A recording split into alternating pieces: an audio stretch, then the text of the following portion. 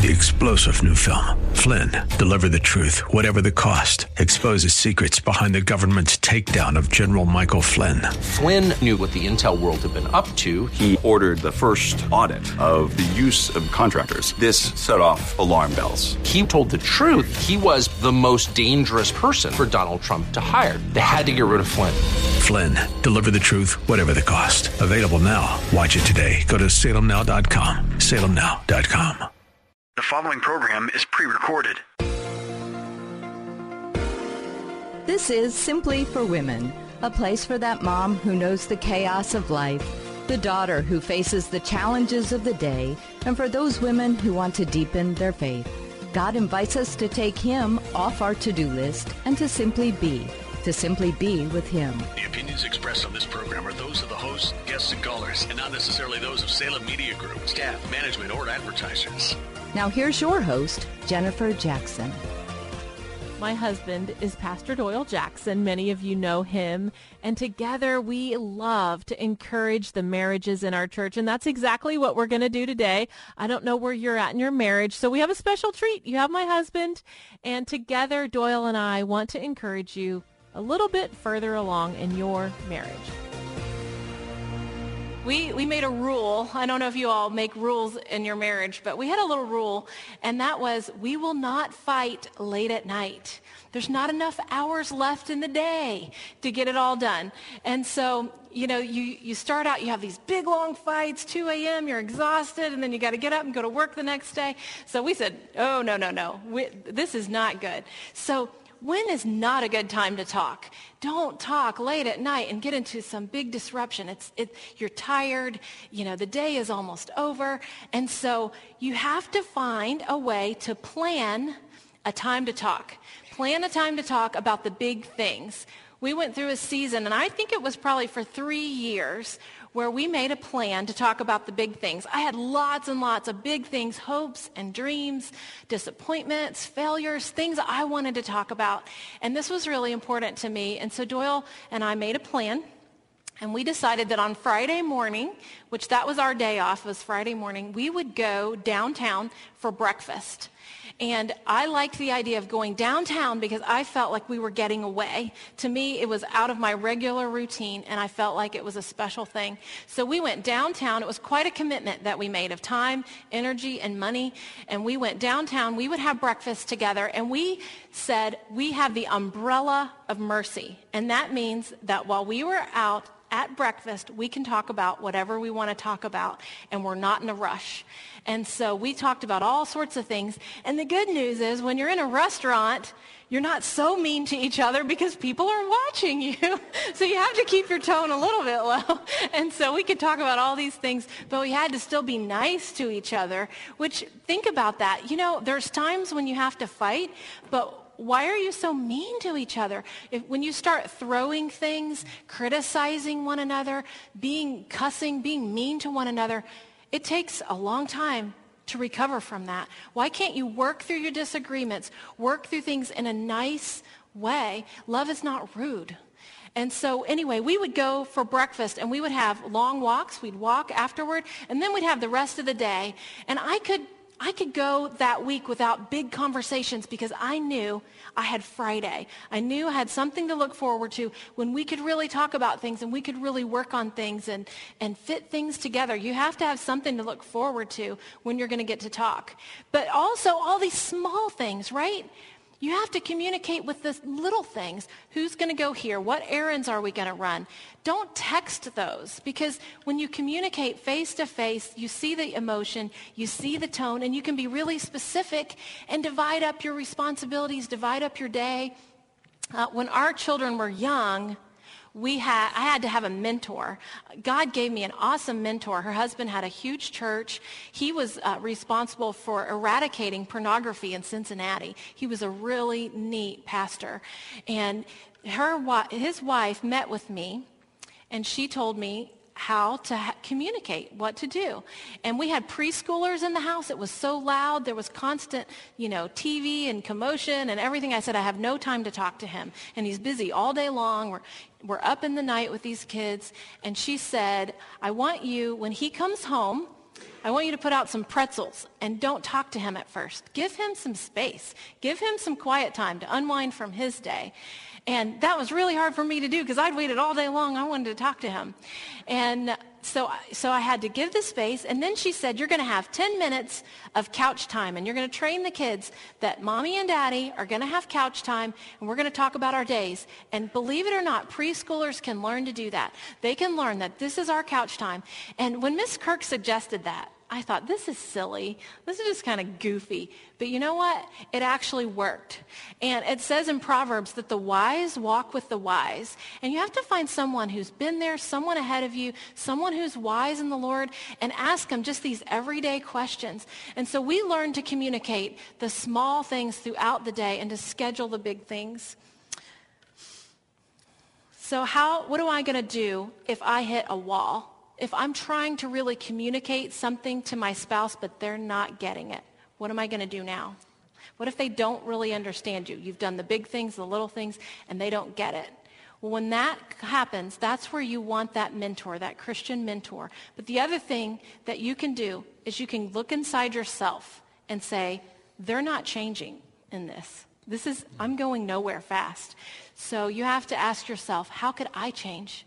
What could I do to wait? What could I do to learn more or to pray? I went through a time where God really convicted me, and he said, Jennifer, you pray for all this other stuff. You never even pray for Doyle. Why do you not pray for your husband? And I'm like, I don't know. I just don't. And so I spent a time where God even showed me to iron his shirts and to take that time as a fast and to pray for him. And so I would iron and I would pray for him. And so I want to ask you that question. Have you been praying for your spouse? Have you asked them, how can I pray for you? How do you want me to pray for you? Maybe you've hit that wall and you just want to ask them that question. How can I pray for you? Now I send all of his clothes to the dry cleaners, but there's different seasons for everything. I think the next thing we're going to talk about is money. Well, I want to go back under talk to me, please. Jennifer mentioned the umbrella of mercy. This is what it means. We've had a principle we've used for years in our marriage and our family, and even in the staff here at church, and we'll say, hey, I need to put up the umbrella of mercy right now. And what that is, that's a sign to the other person that right now what I'm going to share you may not like, or it may be unkind about somebody else, and that's not the point. It's that it's a problem I don't know how to deal with, and so it's kind of like writing it on the marker board. It depersonalizes it so that we can talk about it. And it's not about you. It's about the situation or the circumstances. All right? So we literally use that line so we can talk about tough issues in life. Because some people, they just always want to avoid them. And we know when the umbrella's up that you're not going to judge me for saying something stupid or insensitive or uncaring. That's what that's about. Second principle under talk to me is this, is that for me, I know when I'm going to have that kind of time with Jennifer that I have to come with an attitude that I'm going to listen. I'm going to really listen. Like this morning, Jennifer got up before I did. I heard her. She went downstairs. And so I knew I got up, I went downstairs, and I just sat down. And I knew that was my job this morning. First thing to do was just to listen to her. How's she feeling, and all that, and help her process the day. Because see, I know this is more difficult for her than it is for me. Okay? And so that's my job. So I always ask myself when I go into one of these times with Jennifer, and when we're going to communicate, I ask myself this: if you're only going to get to say one thing, Doyle, okay, what's the most important thing? And just say that. Because what I learned over the years was that I'm going to do this again. Because I'm going to take Jennifer to breakfast again. I'm going to spend time with her. And so I don't have to get all my heart out at one time. Because we're in this for the long run. And if there's something, so I'll ask the Lord. I said, Lord, what do I need to really talk about? What's the one thing? So and the last thing I would say that I write down under this is this: never be rude. If you're rude, it shuts down communication. You can be sarcastic and biting with just a look. And it closes that communication. With a child, with an employee. This is all across life. If you want communication to flow, never be rude. And notice your wife. I think about, wives, at least this is for me, want to be noticed. Do you still think I'm pretty? Do you notice, wow, honey, you look great in pink, something like that. Because if you don't notice her, somebody else might notice her. And then she's going to realize, oh, they noticed me.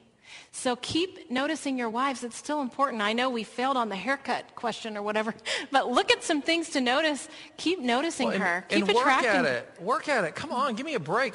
Some of you guys, you never, shave and put on some aftershave if you want to get a kiss.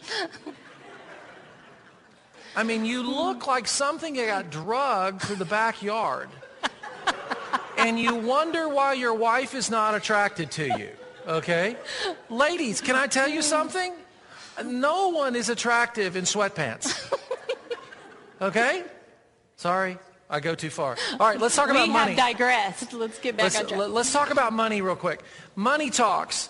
Do you talk about money in your relationship? And do you understand? Do you have the flag out there? Do you know where you're headed financially? See, we know that a large percentage of the people that get divorced in America today get divorced, they say, because of the money issue.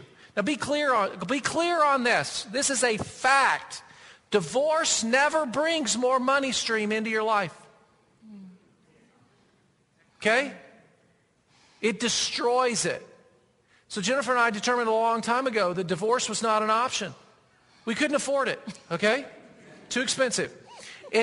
But I gave you this verse. It's from Haggai 2:8. It says, "The silver is mine and the gold is mine, declares the Lord Almighty." The silver is gold. So what's that principle? The principle is all of it's God's.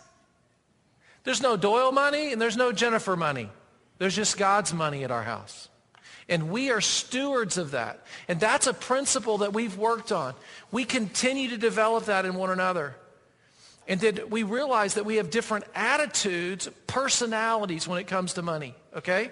I gave you on there the moneycouple.com. A few weeks ago, I taught in the school of ministry a class called Thrive. And I taught about how every couple, every individual has a money personality. So you as an individual have an approach to money. We gave them 5 different types, whether you're a saver, a spender, a flyer, you're a risk taker, or you like security, okay? And then your spouse has another money personality. And what I've learned over the years is Jennifer's personality about money is different than mine in some ways and similar.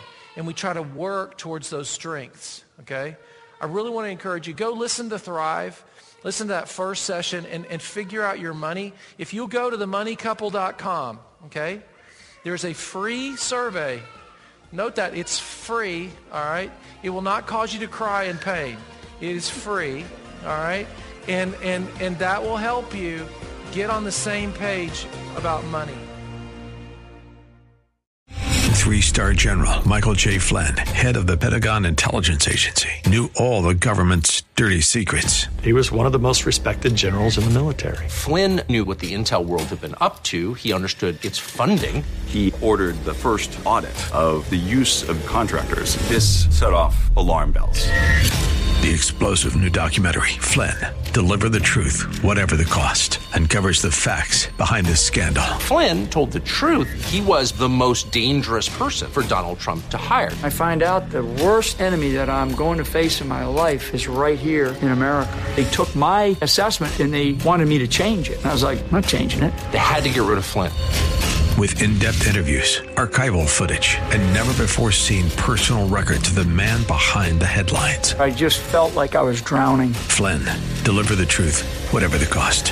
Available now. Watch it today. Go to salemnow.com. salemnow.com.